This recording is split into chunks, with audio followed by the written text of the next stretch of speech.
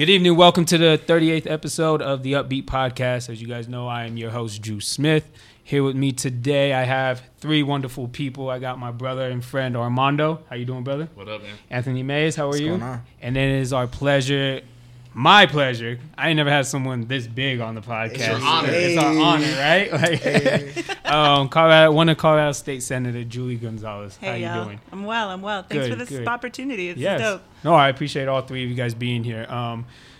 A lot less formal than I thought I was. I was a little nervous coming into this. Usually I'm not nervous doing podcasts. I know Anthony was a little nervous too, but now it's a little bit more chill environment. Celebrating. Thanks to Armando. Salud. Before we get started, shout out to Armando. Armando is celebrating today because he sold a very important piece today.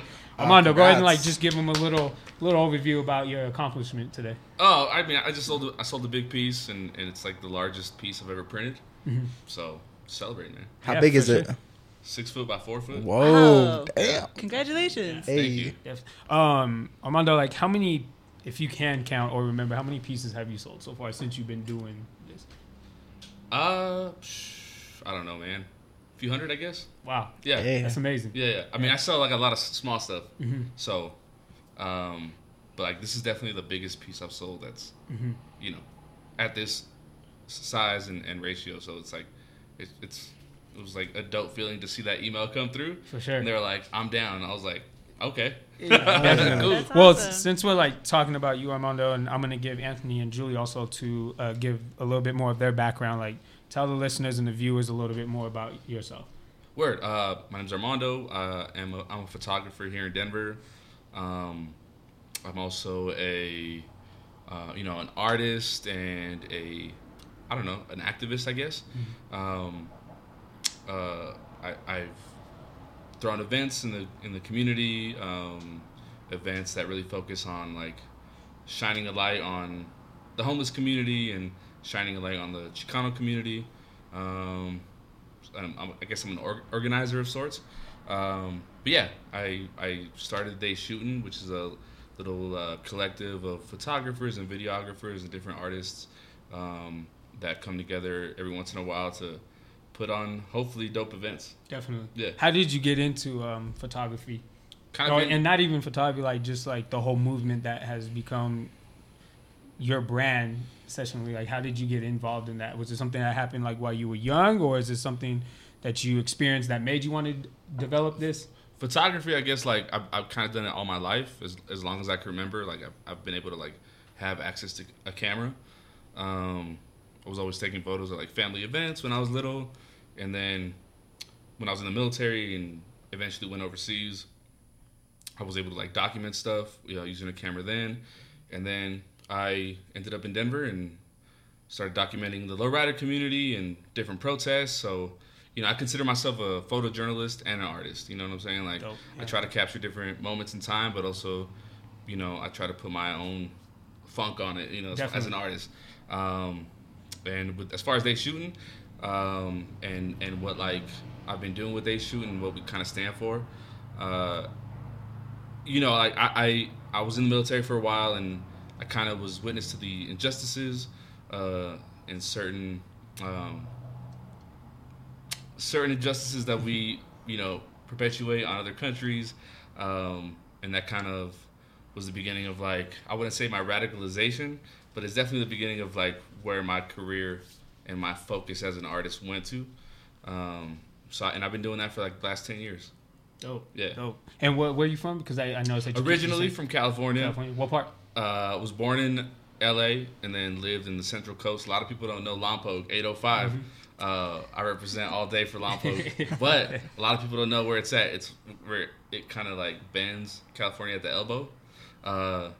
But I've been living in Denver since 2010, so I've been here. I hit my decade mark last year. Dope, definitely. Well, congratulations again, brother. That's Thank amazing. Anthony, I'm gonna go to you since you're the other photographer in the room.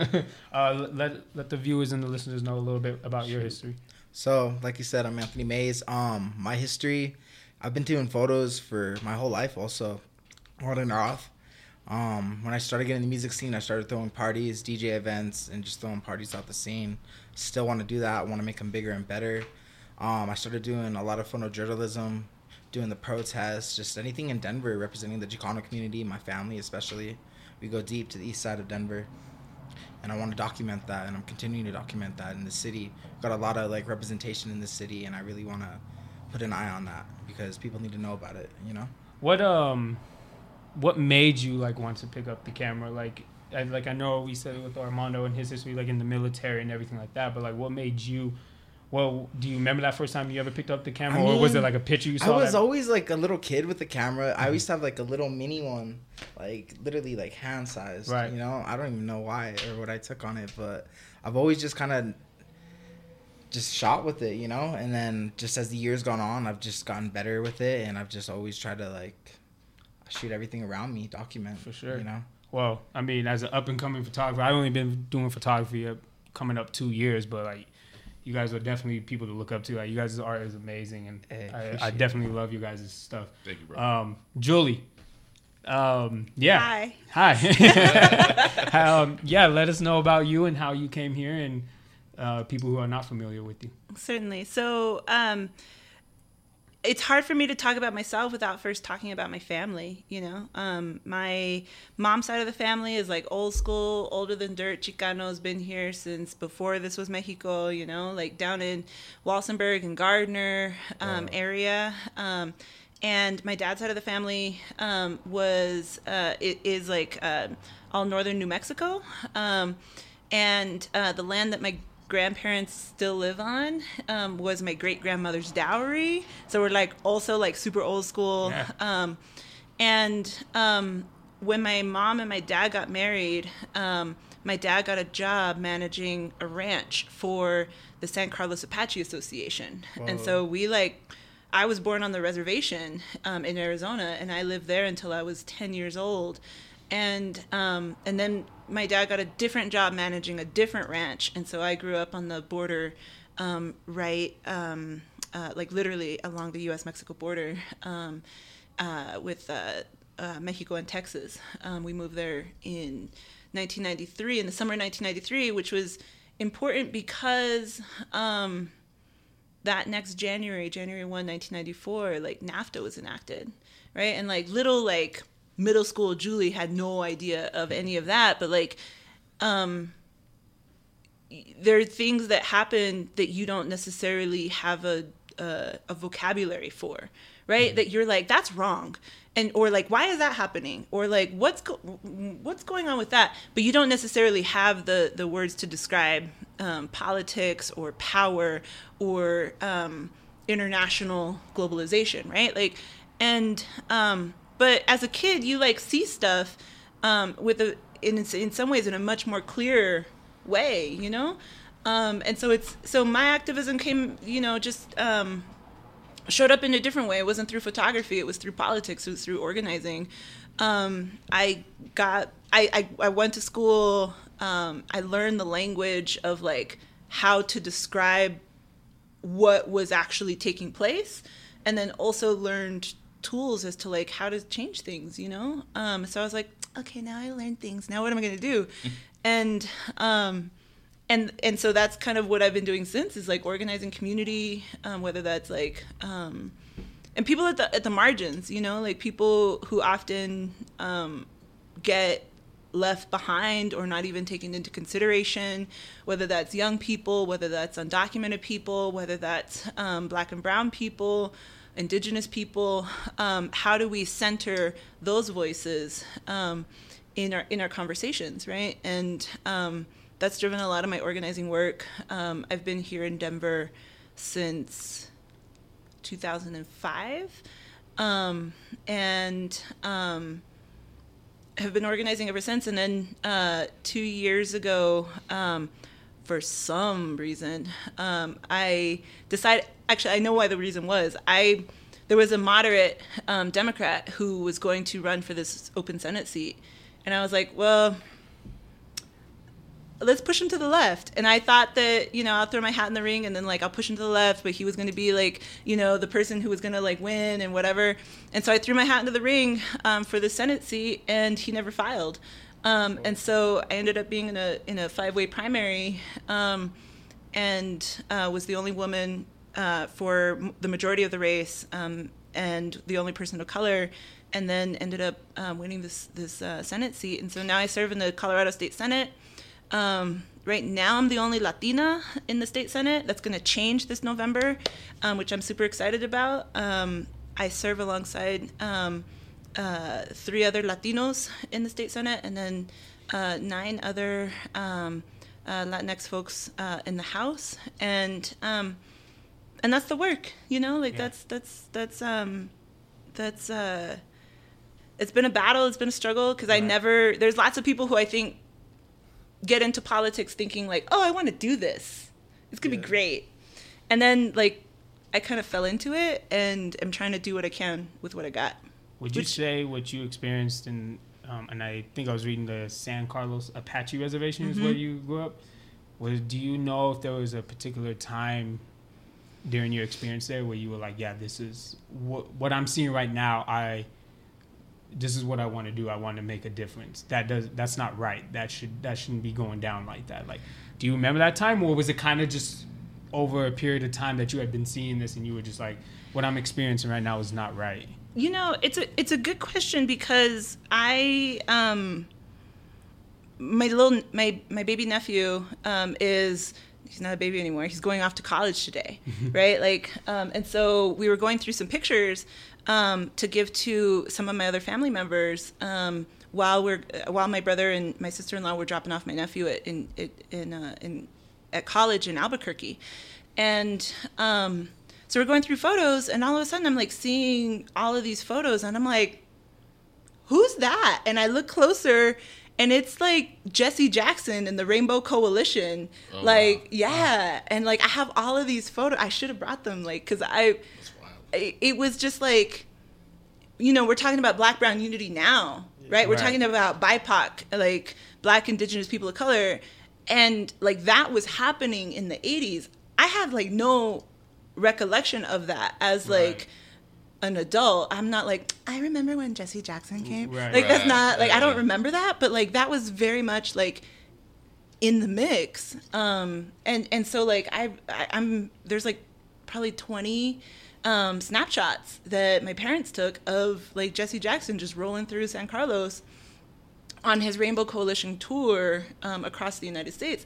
And it's things like that I remember very differently. I remember like being like the only non-Apache, non-white family in the town. Like, and I remember like the DeSelliers and the Sims and us.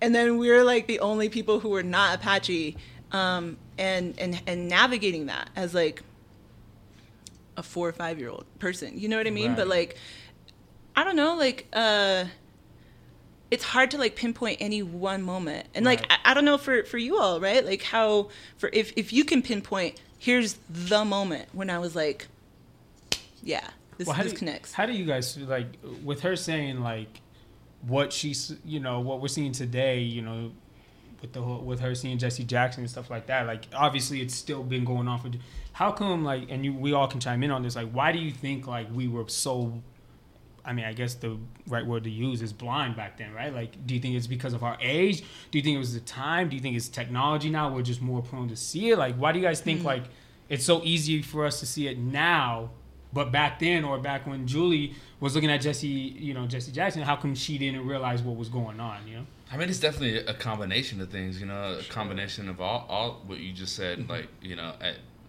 when I was 8 years old, that's not what I was focusing on. Right. Like, I was just thinking about the other day so my mom's Colombian, and that's always what I identified as is Colombian, and so growing up around my Chicano homies, they were like, you're not Mexican or you're not Chicano. I was like, well, I'm Colombian, and they would always clown. They would be like, oh, where do I get some cocaine at? I was like, what do you mean? Like, I was like 8 years old. I don't even know what cocaine is. Right. And so like I would go to my mom and be like, what does that mean? And she was like, you know what? You just tell them next time that white people are the ones that buy it. We are the ones that sell it. And I was like, and so I used to say that shit to people when I was young because I didn't get it. But like I used to be like, yo, white people are the ones to buy it. We just sell it. We don't do it. Oh yeah. And people used to be like, you know, like, but like, that was like a form of, you know, bias that I like experienced. Mm-hmm. And not to say that that's like a moment in time that like changed the way I thought, like growing up, looking back on it, like that was definitely one of those things. But yeah, that moment in the military where I realized I'm here to guard an asset. Mm-hmm. I'm not here for the people. Yeah. You know what I'm saying? And at one point I just like realized I can't do this for the rest of my life. I can't, well, not the rest of my life, but I can't even I signed up for 6 years. Mm-hmm. I was like, I can't even do this for 20 years. 20 years, you get a retirement, you get a fat check for the rest of your life, yada, yada. Right. In like my third year in the military, I was like, nah, I can't finish my contract because this is not right. You know what I'm saying? And that was like, I joined in 2003, in mid 2005, summer 2005, I was in Iraq for 6 months. And I just saw what we were doing out there. It didn't make sense to me. Yeah. Even like as a 22-year-old at the time, it just didn't make sense to me. Like, looking back on it now, I'm able to see like the intricacies of what's going on down there and like what we were doing down there. But that's what really kind of like changed my way of thinking. Definitely. I think what changed mine is one time I was at Walgreens with my brother and we were just, you know, after school, you know, you go get some candy, whatever, a couple dollars you had that you didn't spend on lunch or whatever. Mm-hmm. And we were being followed, you know, in Walgreens. Mm-hmm. And we went back, you know when someone's following you, right? Yeah. Like, you know, and you know when you're not supposed to be followed. Yeah. And I think we went home and I told my dad, and my dad went and spoke to the manager at Walgreens. But at the same time, me and my brother, I mean, we were in early middle school, so it's 6th, 7th grade. We really didn't know. We were just like, you know, and I remember we asked him like, hey, why was he following us, you know? It just didn't feel right. And it just didn't, you know, we knew it didn't feel right, but we didn't know why. You know what I'm saying? Yeah, totally. And then I remember my dad sat down and he was like, I hate to break it to you, but it's because your skin color and his skin color. Mm-hmm. You know? And that explained it all because he didn't have to tell me what color he was. I already knew what he said about that. And I knew, me and my brother know what our skin color is. I mean, if you guys haven't seen my brother looks like he could be Armando's brother. So my dad's black and my mom's Hispanic. My brother looks like he can be related to all three of you guys, and I look like I'm the one that's not even related, you know. But it broke it up because then like it broke it down to me when I thought of it like that because he could have viewed me as a black male and my brother as a Latino, you know. Mm-hmm. So to us, when me and my brother would sit down there and talk, it felt like he was judging two races at once. Like it was like his, you know, it was like that, and that's when we grew up. Starting then, like, all right, like, we get judged by our color, you know? Sure. So I wanted to talk, leading into that, especially with today's world and what everything is going through, and like Anthony and Armando, you guys have been on the, you know, and Julie as well, you guys all been on the front line with the protests, working in the state senate and everything like that. With everything going on with the Black Lives Matter movement that we're seeing here in Colorado and everything, like, I wanted to give you three like this time to honestly just tell like how important the Latino community and the Latino voice is like during these times. Whoever wants to start first. It's extremely important. Right. Like we need that solidarity. Those are our brothers and sisters. As Black and Brown, we need to unite at all times, especially now. They need us and we need them. Definitely. We have our own battles, but we got to ride for each other because they don't like both of us no matter what. The natives, blacks, the brown, we're all hated on. We have to unite. We have to be in solidarity at all times, no matter what, especially on the front line and the way we vote. Definitely. I mean, I can go. You want to go? I can go. So, like, when I'm out there shooting, especially like the last 2 months, I see a lot of signs. I see a lot of, you know, brown, especially brown women holding signs that say, "Tu lucha es mi lucha." And when you translate it, that's like, your struggle is my struggle, your fight is my fight. And while the black and brown struggle isn't identical, it's like super similar. Right. You know what I'm saying? Our communities are over policed. You know, they're you know, profiled for different reasons, and so more than ever, especially with the current president that we have, it's important for us to unite and to make our voices be heard. You know, Latinos, they're not a monolith. they don't all vote the same. They don't all think the same. There's Latinos that voted for Trump, and there's my uncles. Yeah. I have you got them too. I have people in my family chain that did the same thing, and it's fucking embarrassing, to be honest. If I'm gonna keep it real, it's like super embarrassing. You're like, what are you doing?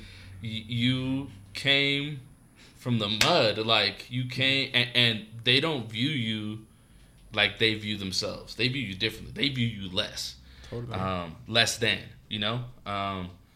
So, you know, now more than ever, when we got people, you know, brown people in cages, when you have black people being basically executed on national television, like when the George Floyd shit happened, that shit was ran on CNN, you know, on a loop. Right.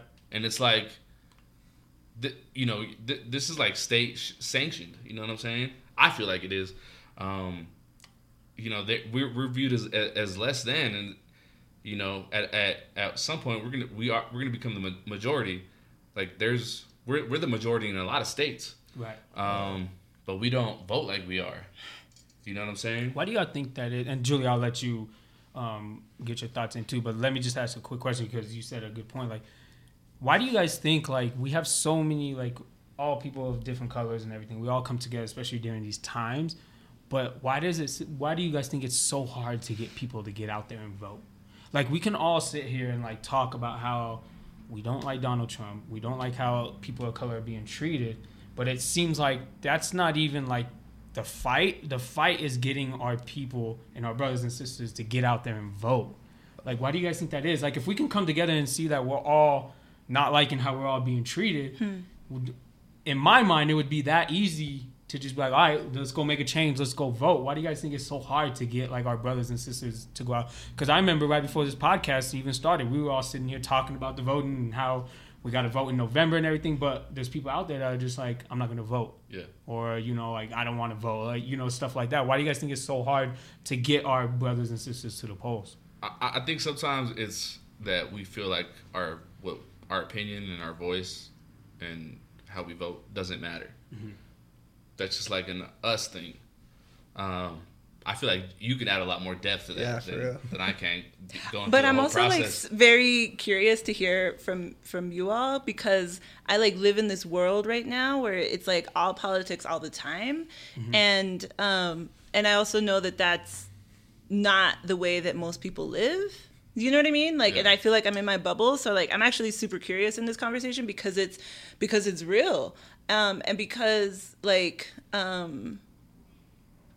Because we're in this moment where we're not even sure whether our lives have value, right? Like, where there has to be like literally like an entire social movement to declare and proclaim Black Lives Matter, full stop, right? And then I've seen those signs too, you know, where it's like tu lucha es mi lucha, right? Like when we shut down from the at the legislature for the pandemic, right? So usually our legislative sessions go from January to May. And we, on March the 14th, which is my birthday, we had to like shut down given the pandemic, you know, like the whole state went on lockdown.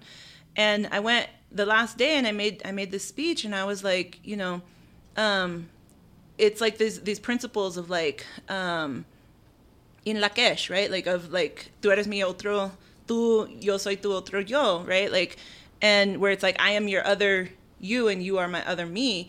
And that idea of solidarity, of mutuality, right? Like, and a lot of times within and yet then we saw the murder of George Floyd, and it makes me think about that young, like, I think she was like 16, 17 years old, this young girl who like had like the fuerza to like go and like film and like capture that. Because if she hadn't had that bravery, like, would this moment have happened, you know? Yeah, or even if it was like 20 years ago when cell phones really didn't have the camera quality back then, you know what I'm saying? Right. Or even in the early 90s, right? Yeah. Like, I mean... in the 90s you saw Rodney King literally got the shit beat out of him. But like, think of it like this: like, whoever captured that footage had to be there at that right moment. Like, just think of it like this: imagine if he wasn't at home. Imagine if he was at dinner with his wife and he didn't capture that. Right. Yeah. Right. That whole Rodney King thing, we never would have witnessed. We would have just heard about it on the news. You know, like that. I think that's it might have not even made the news, bro. Exactly. Like, it might have not even made the news. That was the thing, though. Like, so we saw these like this young girl who had the bravery to go and like film the footage, and then it rose up and became this national movement. And then Elijah McClain's mother came and when we were tackling Senate Bill 217, like I was on that committee that heard that bill, the first hearing, and she came and she testified and she kind of like called us out. And she was like, "Where were y'all when my son died?" Mm-hmm. Was that when the first recognition of all this happened? There have been, because it's weird that George Floyd incident blew up and Elijah McClain happened almost a year ago at the end of this month. You know, was that when it first kind of sparked? There have been people who are out there protesting. There have been people who are out there demanding justice, but there wasn't the mass protest, the mass movement, you know, that we had witnessed, and so that was a good reckoning. It's good for them for Elijah McClain's mother to call us out and demand us to be better, you know, and that was a hard thing to hear, you know. Same thing with Devon Bailey and his family. They were like, just this bill comes too late for my family, you know, and that's a hard thing to recognize. But to get back to that question around like the vote, right, and like, all right, like, do our lives have value? Do our lives matter? And will we actually, by electing X, Y, or Z candidate, change the system? Right? Like, that to me is like, that's the question that this election is asking of us. Is like, do you believe in the power of any of these candidates to make any change? And I at least have to. Right? Well, I think sometimes the answer is yes and sometimes the answer is no. Right. And I think too often we've seen the answer be no, right? And the question then becomes, okay, well, does that then mean that we're going to allow our voices to take ourselves out the game completely and just cede the ground and cede the territory to the multi-billionaires and the corporate overlords, you know what I'm saying? Who are very interested in politics, right? And that's part of this whole game as well, is the money. Do you guys also think, like, because me being a young kid, like, I don't ever remember hearing my parents talk about elections. No. Like, the only one that I remember, like, my parents actively talking about was Obama when his first election.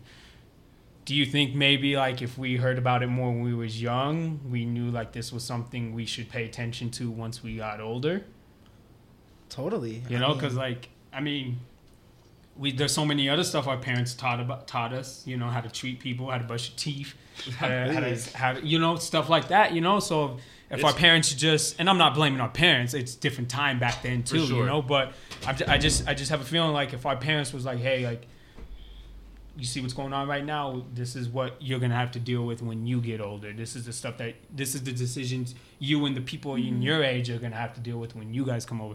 Do you think that also has something to do with it? Completely. I mean, look at the next generation. Look how involved they are. And I'm sure they're having that conversation at home. You think they're more involved than we were? I think way more involved. I mean, but they have more technology. I mean, I'm not saying that we had less because we had, like, that beginning age of technology. Right. You know, but they're so much more involved than I was, you know, and at that age I was playing at the park doing whatever I want. Right. But they have their phone at their fingertips, and now I do as an adult, but I didn't really have that growing up. Right. And so they're more involved, and I think the conversation's being had at home, and look at the outcome, you know? Definitely. It's huge. I know personally speaking, like, my parents are both immigrants, and so their focus was, like, providing me that opportunity, that American dream. You know what I'm saying? And they try to shield me from a lot of things, like whether it was the streets or whether it was, like, you know, racism. they tried like, hey, you know, they were like, you could be all you can be, all you everything you want to be, you can be that. If you work hard, you know, pull up your bootstraps, yada yada. As like I said earlier, Latinos aren't a monolith, and so like they were like Catholic conservative, you know what I'm saying? And they brought me up very strict. And so when they saw me running with a rough crowd, you know, they were pulling me back towards them. And so that wasn't their focus, you know. They witnessed that, like my mom being Colombian, she witnessed the prejudice and the biases that came with being Colombian. A lot of her family wasn't allowed in this country in the, you know, late 80s and early 90s because of the drug war in Colombia. And so she tried to shield me from that. And then I saw certain family members that I remember very vividly meeting. I saw them get, you know, I heard and saw them get murdered in Colombia. And so, like I said, she tried to shield me from that. And so personally, like, that wasn't their focus when they were raising me. It's something that I had to learn. And it was a hard lesson as an adult, right. You know, as a young adult. Definitely. Julie, one thing, and also you, Armando and Anthony as well, like one thing, another topic I wanted to jump into, because I know Julie is really big on this, is like the housing, like the help with housing and everything like that, especially during the pandemic and everything like that. Like, how was that for you? Because I know I've read a lot about you leading up till today, and I've seen that that's one of the big things that you are, is public housing and stuff like that. Like, how is that for you, like having to deal with the pandemic, obviously the race war that we have going on in America, and particularly in our state, but also trying to help everyone who can't make those monthly mortgages and everything like that? Because I know we're all going through it. Like, you know, jobs are hard now. Yeah. Pandemic is affecting everyone, no color or what, unless you're a billionaire or something like that. But like, how is that for you? Like, are you a billion? Are y'all a billionaire? I wish. We wouldn't be in Seth's house if I was a billionaire. I'll tell you that right now. But yeah, how is that for you? And does it add stress? Does it make you work 10 times harder? Like, you know, it this question, right, of like, do we cede our ground to the billionaires who, you know, sometimes we'll see like people who will be like, nah, I don't do politics. But like, your landlord does politics. You're like, right.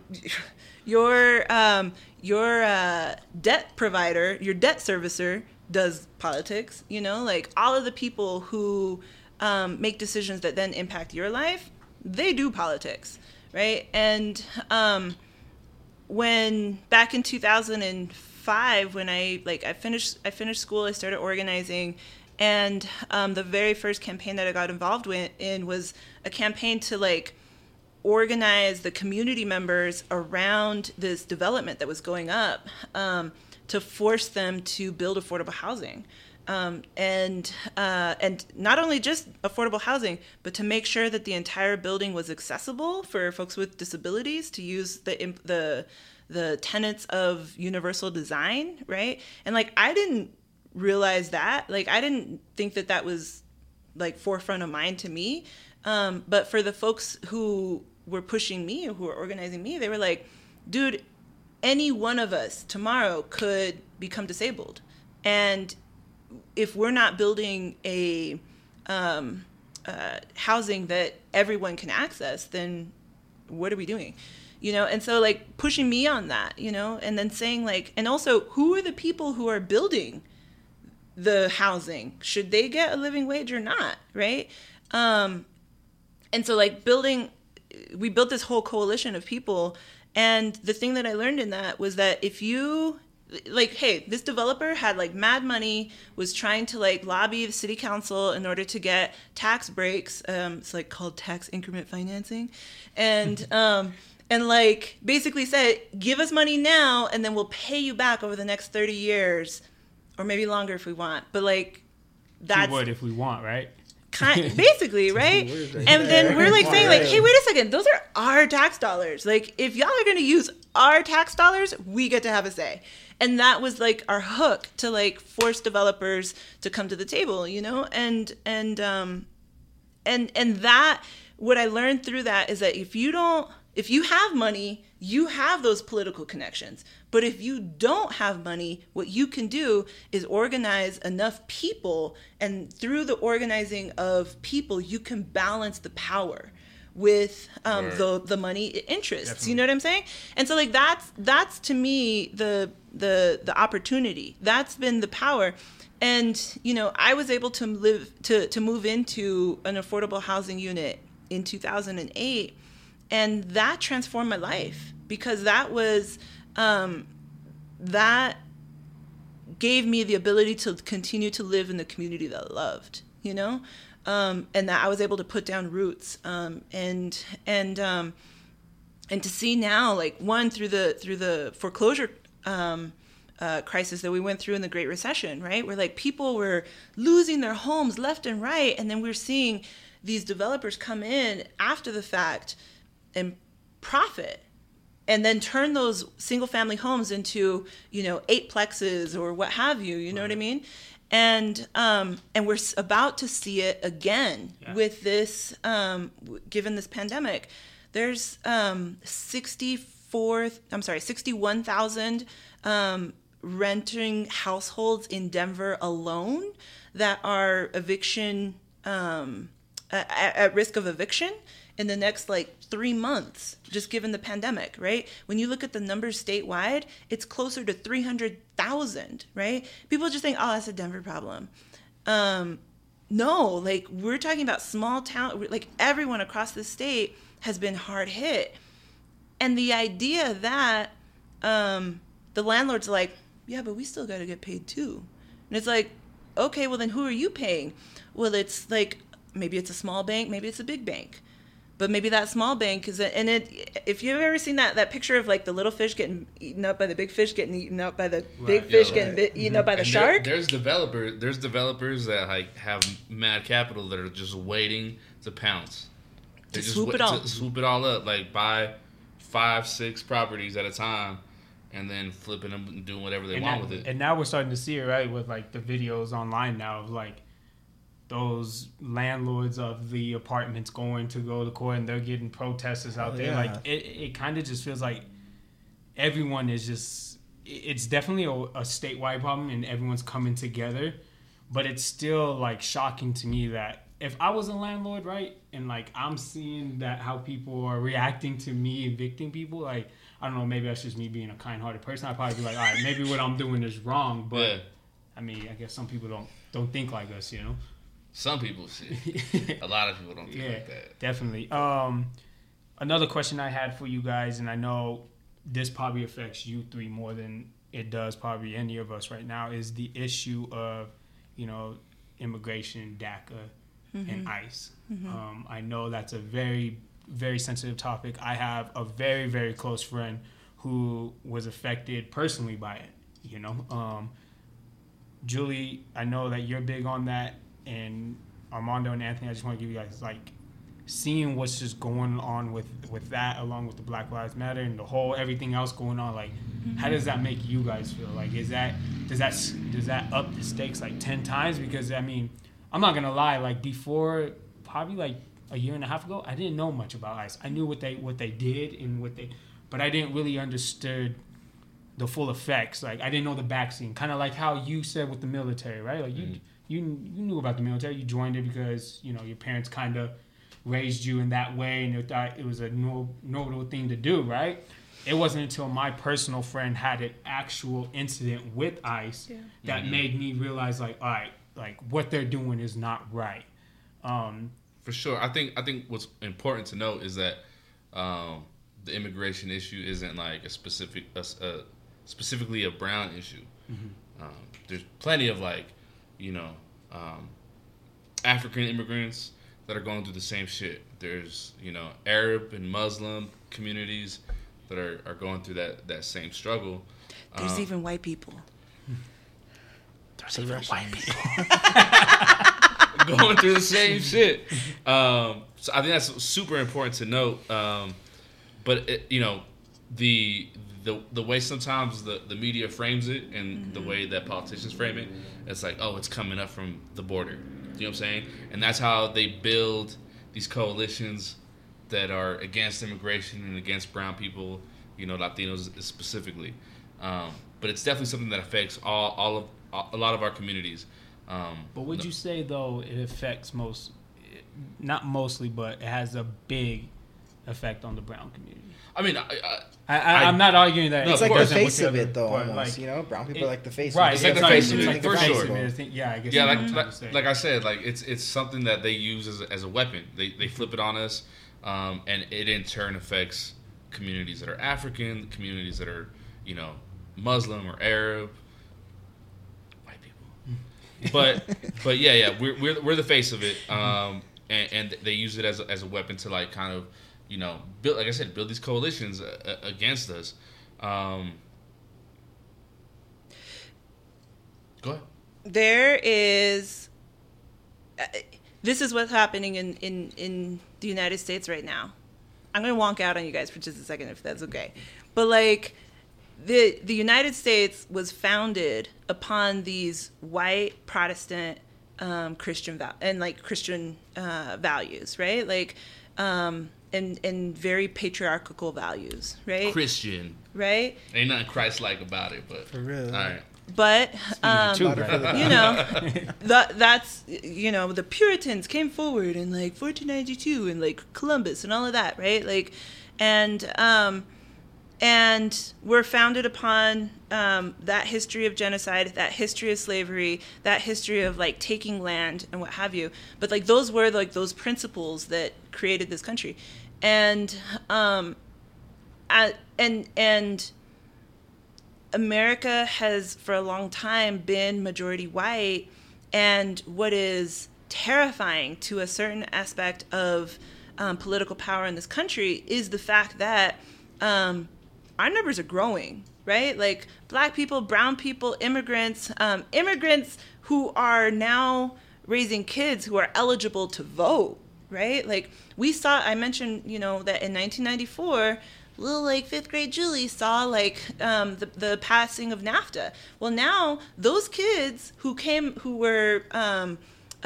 those folks who came through in the mid 90s, right? What happened with NAFTA, right? You had Canada, the United States, and Mexico saying, yo, it is cool to allow goods and services to travel freely across borders, but human bodies do not get that same respect. So then when the corn markets in Mexico flatten out, you start seeing mass migration from Mexico here into the United States, which had been a cyclical migration because, like I said, we've been here since before it was dirt, right? Anyway, you have in the mid-90s a wave of families coming down, establishing roots here and raising families. And now those kids of that generation are like our generation now who are not eligible, who are voting, right? And that is terrifying to that very small, pale, stale, and male,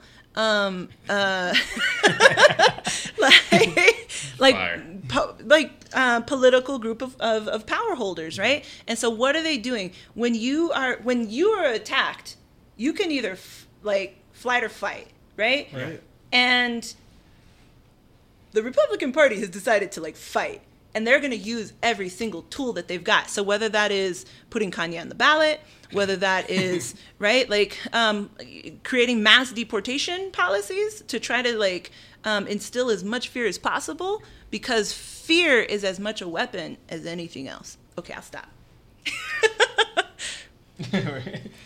Do you guys think, now that you brought Kanye up, I mean, I think I just read that Kanye is going to be on the Colorado ballot, which is, but I mean, there is that rumor going, not a rumor, but it's happening. A lot of people think it's good.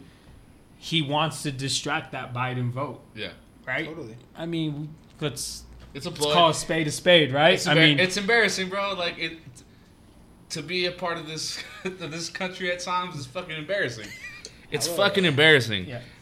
The fact that this guy, that they think that the fact that the Republicans think that they can actually siphon votes, and that we're that dumb that we're going to be distracted from fucking Kanye West being a legitimate presidential candidate is embarrassing. Like, how we know this is a game, and like my mom called me the other day, and she's like, "You think Kanye West can really win?"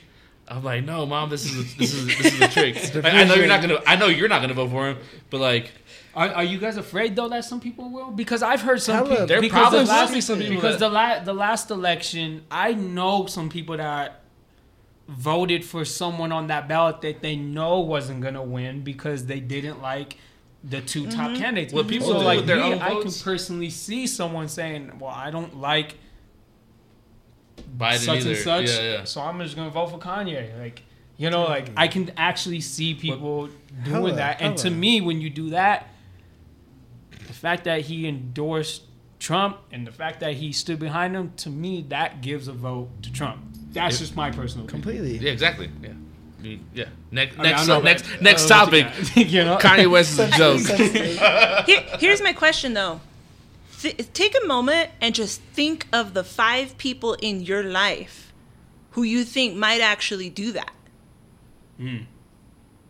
And like take the moment and think of their names to be like, all right, 1, 2, I know that fool's gonna do it, you know.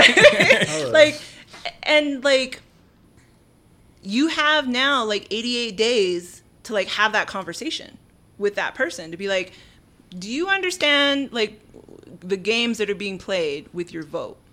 Right. Because that's the time that we have right now to do that, to have those conversations. And 88 days is not a lot. Because this year's flying by. For real. It's already August. Yeah, you know. Yeah, I mean, it's definitely crazy to think that one of the greatest hip-hop artists, right? Like, I have one of his albums tattooed on me, you know? And I constantly get questions. Wait. Which one, though? We got to know this. The 808s and Heartbreaks, right? All right. But, till this day, I still get questioned on it. When people find out what I have on it, they ask me, they're like, what do you think? And I call us ace a spade, you know? I have to be like, you know, I love the guy for what he's done for music, but there comes a point where you just can't stand behind someone. No matter what they've done in the past. It's about what you're doing today. And though I have love for what you've done in the music industry before, that doesn't overtake what you stand behind, especially when it comes to humanity, you know? Yeah. Mm-hmm. I'm always going to listen to Devil in a New Dress. That's my song, yo. That's for everything. Only for Rick Ross's part. And I'm gonna fast forward straight to Ross's verse. Last night when Ross he dropped that 2 Chainz? Yo, when I was watching that versus battle, and I was just like, when that verse came on, I wanted to throw my phone across the room. There's no question, what he did for music, but yeah, this is a game. It's a game. He's being used. He's condoning hate, and we can't allow that. We can't stand by that at all. There's too much shit going on in the world right now to just allow it and do it as a joke, vote for him because it's funny. There's too much. No, we can't. This year's been trash. This is a whole other podcast. I feel like. I hate. This could be a whole other podcast because he's being manipulated and he's being used. You know what I'm saying? And then we can talk about it on a whole other different and you can't excuse list of subjects. Episode 39, right? No, but I mean, just saying, it's just I don't know. Sometimes I get pissed, and then sometimes I'll be like, well, because he was so big on mental health, you know. But then there comes a time where these are the types of games though that the Republican Party feels like they can play with against our people. You know what I'm saying? This is the type of control that they think they have. Right. That they can put up. What does this term even apply to? Kanye, a Manchurian candidate? I don't know. We all look for. I don't even know. Right? I'm like, maybe, but the fact that they can use this this diversion and this distraction against us to think that they're clearly using him to siphon votes from communities of color, specifically the black community. And to think that they think that this shit's gonna work is the type of ploys and games that they're playing, and it's embarrassing on both. To see it is embarrassing, and I'm sure deep down in their hearts, the Republicans feel that it's embarrassing to them that they're stooping to these levels. Yeah, even though they'll never admit it. Yeah. but it has to be. Right. Totally. You're seeing all of these other little games, right, being played where it was mail-in ballots are terrible, don't use them. And then in Florida, the Trump campaign started realizing earlier this week that their base believed him. And so they were not, and their base is older and white, and they were not mailing in their ballots in Florida. And so then, like, earlier this week, Trump was like, just kidding. Like, actually, please mail in your ballots, please. Florida's good, but Nevada isn't. Exactly. And so, like, that, you've seen Trump, like, start to say, well, hey, guys, maybe we should, like, delay the election because of the pandemic. Even though, like, he is also responsible for this pandemic dragging out as long as it has. And which one he, like, can't do. But the fact that he's also deployed, and I'm curious to see how y'all have experienced the police out in the protests in the streets, right? But, like, the fact that he deployed in Portland, like, federal unidentified agents who were, like, literally, like, disappearing people into vans, like, that is a terrifying image, right? And, like, we saw, like, brutality playing out in protests here and across the country, but the fact that like disappearing thing tactic was deployed was, like, scary, right? And it really kind of makes it very clear that this president and that party will stop at nothing, no trick, right, in order to try to steal this election. It's funny that you said that because, you know, from our last podcast, I had made a statement that I haven't been able to go to any protests because I have an elderly grandfather who, me and my wife, we're the only ones here. You know, my mom's here, she does what she can, but my brother, he lives in Arizona, and he's 89. My grandmother's 87. They're very old. So with this pandemic, I can't go to many protests just because we check on them regularly. We care for them regularly. But, you know, we went to my wife and I went, and a couple other friends went to the Elijah McClain violin visual. And that was the first one I went to.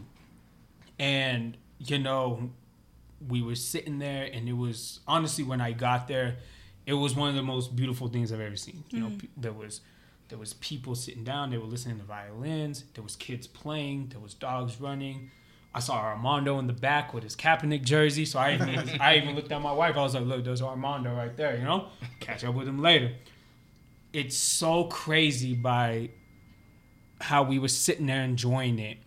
And then at 1 second, I don't even think Q and I were there for 10 minutes when we saw that SWAT riot gear just past that corner. And it went from such a beautiful visual to just this feeling where it was like out of a movie. We still talk about this when me and her talk. You know, it's still something I relive in my mind because it was out of a movie. Right. You felt it, and I'm pretty sure Armando can test this too. Like, you felt that it was like a light switch. Like, the energy went from beautiful to whoosh. You know, and I even remember because there was a couple friends that we went with, and one of the guys there, he was the only guy there, so he stood by me, and my wife and her friends went over there by the violinist, and I saw Armando, and, you know, I said, that's my boy right there. You know, I got to go check on him. And it was just because of that energy. And Armando, remember, I ran up to you, and me and Armando didn't even talk for 10 seconds. I just said, Armando, you good? Right.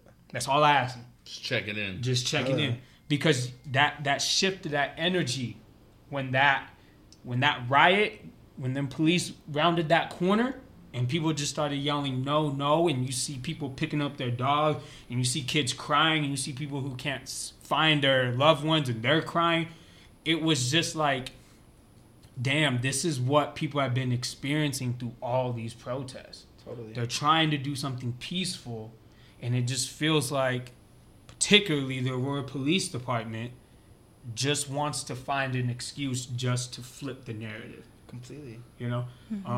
And that's my little rant, but I mean, Armando, you can test it too. Yeah, I mean, like, that day was beautiful and I don't even know what the word is, like, tragic all at the same time.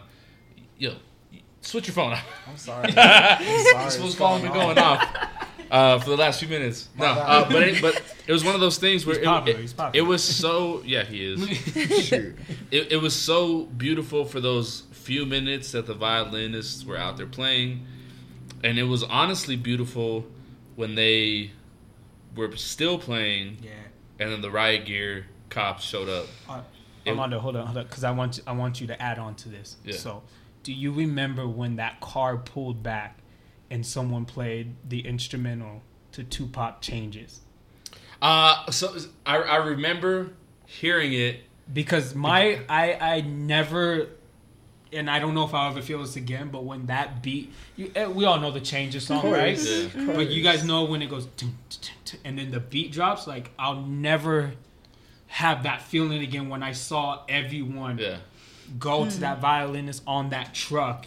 And they're like, you know what? I had a little bit of a different experience because there was like the stage where like the little fountain area or statue area is, and there was like a bunch of violinists playing there. And then I remember hearing music far away, and then I was like, you know what? They kind of like drew me over there, so I went over there, and that's when I heard the Pac song. Mm-hmm. But at first I was like, yo, who's playing music? There's music playing and there's violinists playing. But anyway, I ended up over there, and a lot of the violinists ended up migrating that way as well. But like I was saying, it was one of the most beautiful moments that I've ever witnessed at a protest or vigil. You had these beautiful, strings playing, and then the cops came out in full riot gear, and yes, there might have been some like agitators out there like shaking the fence, but it wasn't anything that couldn't be handled by just standing as a police unit, standing a few feet away from, like you know what I'm saying, like monitoring. Exactly. Mm-hmm. It's them wanting to show force and wanting to control the situation their way. You know what I'm saying? So, when they came out, it was like we were already kind of like shedding tears. Like my girl was there and she was like kind of shedding tears. About just the violinist playing, and then it was beautiful, man. It was beautiful, and then the cops came out, and the violinist kept playing. They were like gassing families that were out there, and the violinist kept playing, and it was like this tragic situation, accompanied by a beautiful soundtrack, and it was like a movie. It felt like a soundtrack going off. Man, it was definitely something that it was a moment that I'll never forget. Like. My girl drove home that night, and like the whole way there, we took the streets, from Aurora down to downtown, and it was like one of those things. Like I was just looking out the window, it's like I just kind of just marinating on it, just like thinking about it, and like I'll never be able to shake it. I'll never be able to shake that moment. Same. Before we get out of here, I wanted to touch one other topic as well, and that is the Viva la Raza. If you guys want, I'm going to let you guys explain more about this because you guys probably know a little bit more. Anthony, it seems like this is your topic. But yes, why don't you let us know like the whole history around that and how that came about? I mean, it goes. Let me restart. I'm mumbling over here. You're good, bro. All right, so it goes to the Chicano movement, and Viva la Raza, the race moves on. The race lives on. And it goes back to the movement of us being just... I'm losing the words right now. I'm getting this awkward moment. I'm just being hated on, almost, and having us have to fight for our visibility, as you talk about, in our lives and why we matter. And we fought, and Corky Gonzalez was like the leader of the whole movement.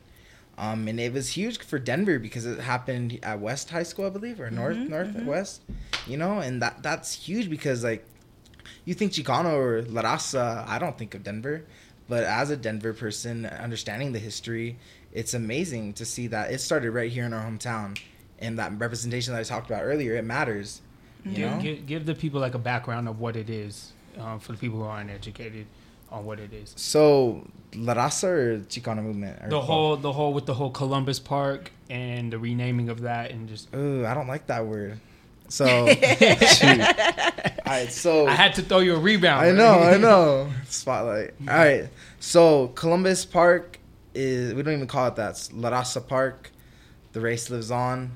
I'm an East Sider, you know. I don't know a lot about like the North Side and the whole history behind La Raza Park. I just know that we're rooted there in the North Side, you know, and I don't know. I'm fumbling. It's that's exactly it, right? Like, historically, right? Like that park, the land from that park was donated by Italian community members to the city of Denver in like I think the 30s. And so it was given, you know, and back in those days, like it was like an Italian community, right? You know, it was Italian, and then it became a Chicano community, and then it became a Mexican community, and now it's changing again and becoming. And there was a lot of mixing in absolutely, between that. You know what I'm saying? Absolutely, and that was in the 70s, like a site of battle, right? And we're talking about tear gas now being deployed. Like, there's footage. If you go and, like, literally Google La Raza Park Denver, you'll see footage from police officers gassing Chicanos in the 70s for, like, going to the park. And chilling. Literally. Chilling and existing in the it's park. what we do now. Dude, right? totally. Especially us photographers, right? I mean, that's hella. You know, going to random places, just chilling, you know? Exactly. And that, so that became a site of struggle, right? And there were protests back in the 70s, and a long history, some through the Crusade for Justice and the Chicano movement, and then others, you know, Debbie Ortega tried to run a petition to change the name of La Raza Park, of Columbus Park to La Raza Park in, I want to say 1988.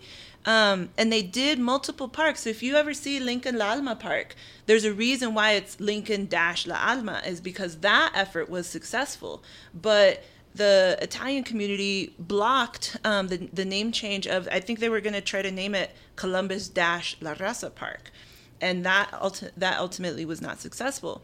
And so here we are, like 30 some odd years later, and we're still fighting this fight. And so Amanda Sandoval, who... It's pretty dope. Like, you know, like Amanda Sandoval, Jamie Torres are city council members. Amanda represents the north side. Jamie's got the west side. Born and raised in Denver.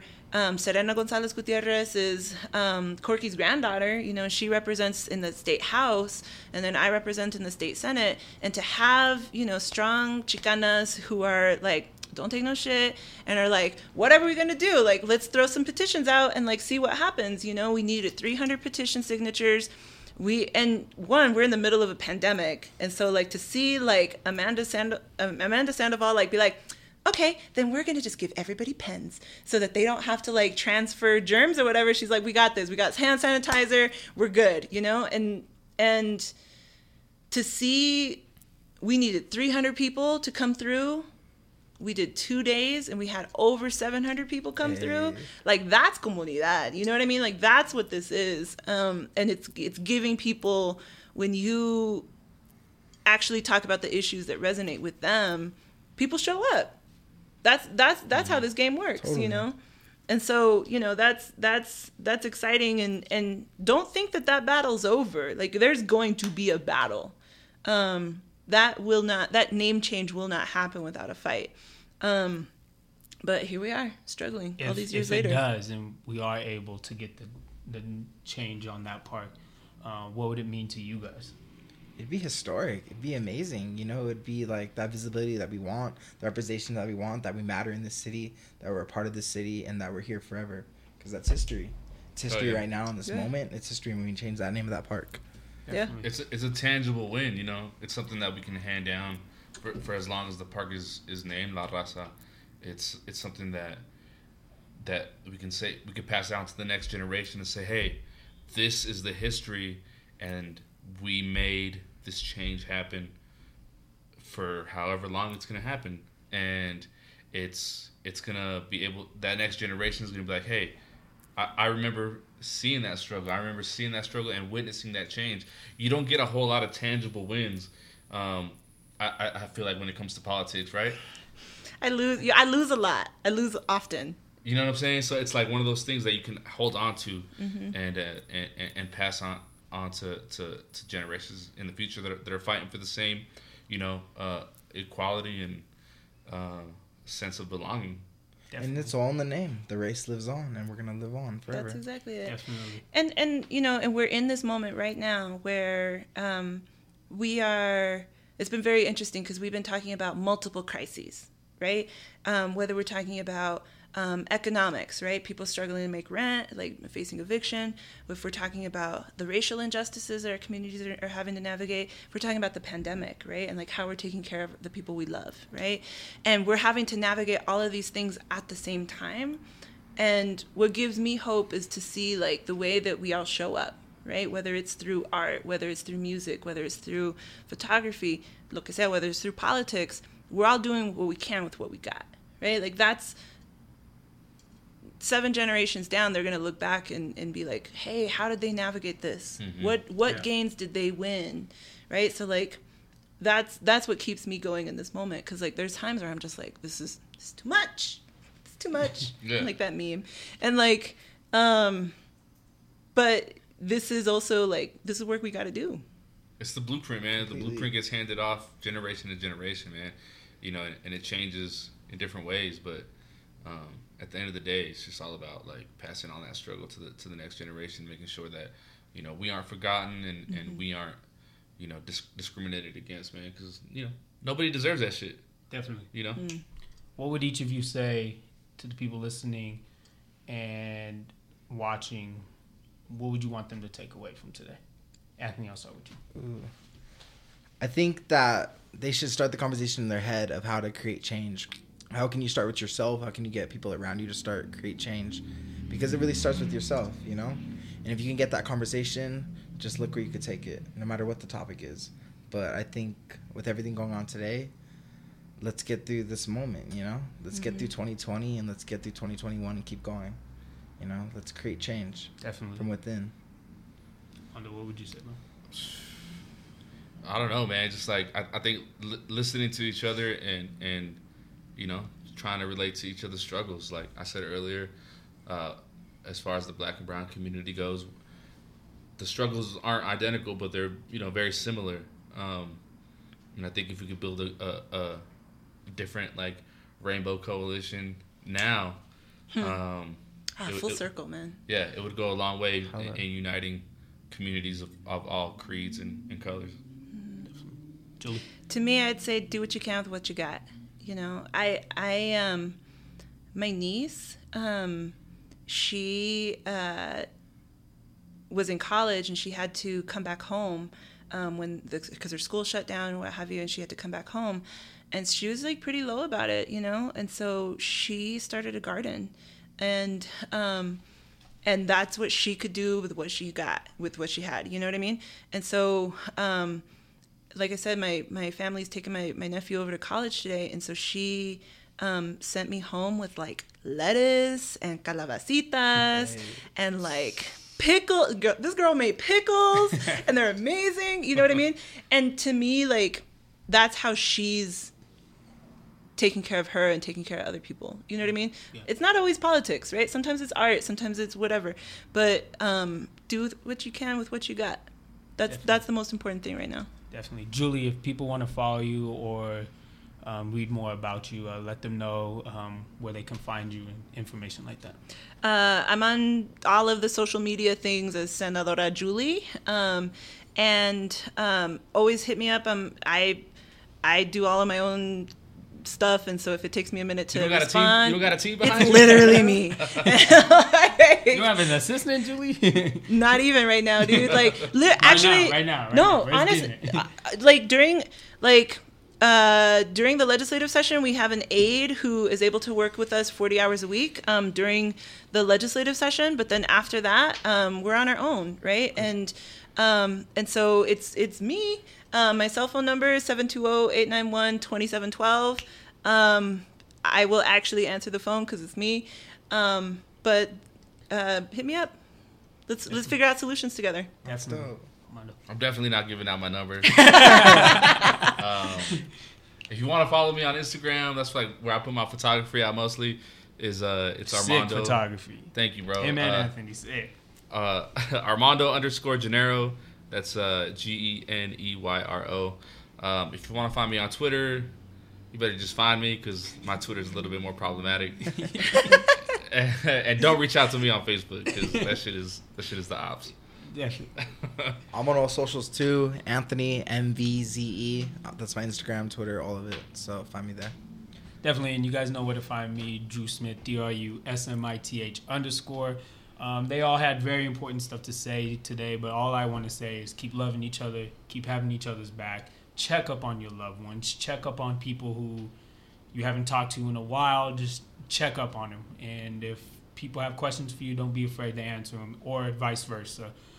Thank you, Anthony. Thank you, Armando. Julie, thank you so much for coming. I really want to have you guys back on here again. Definitely, and I appreciate all you guys. Don't forget to subscribe, like, and review. This is the Upbeat Podcast. I'm Drew Smith, Armando, Anthony, and Julie.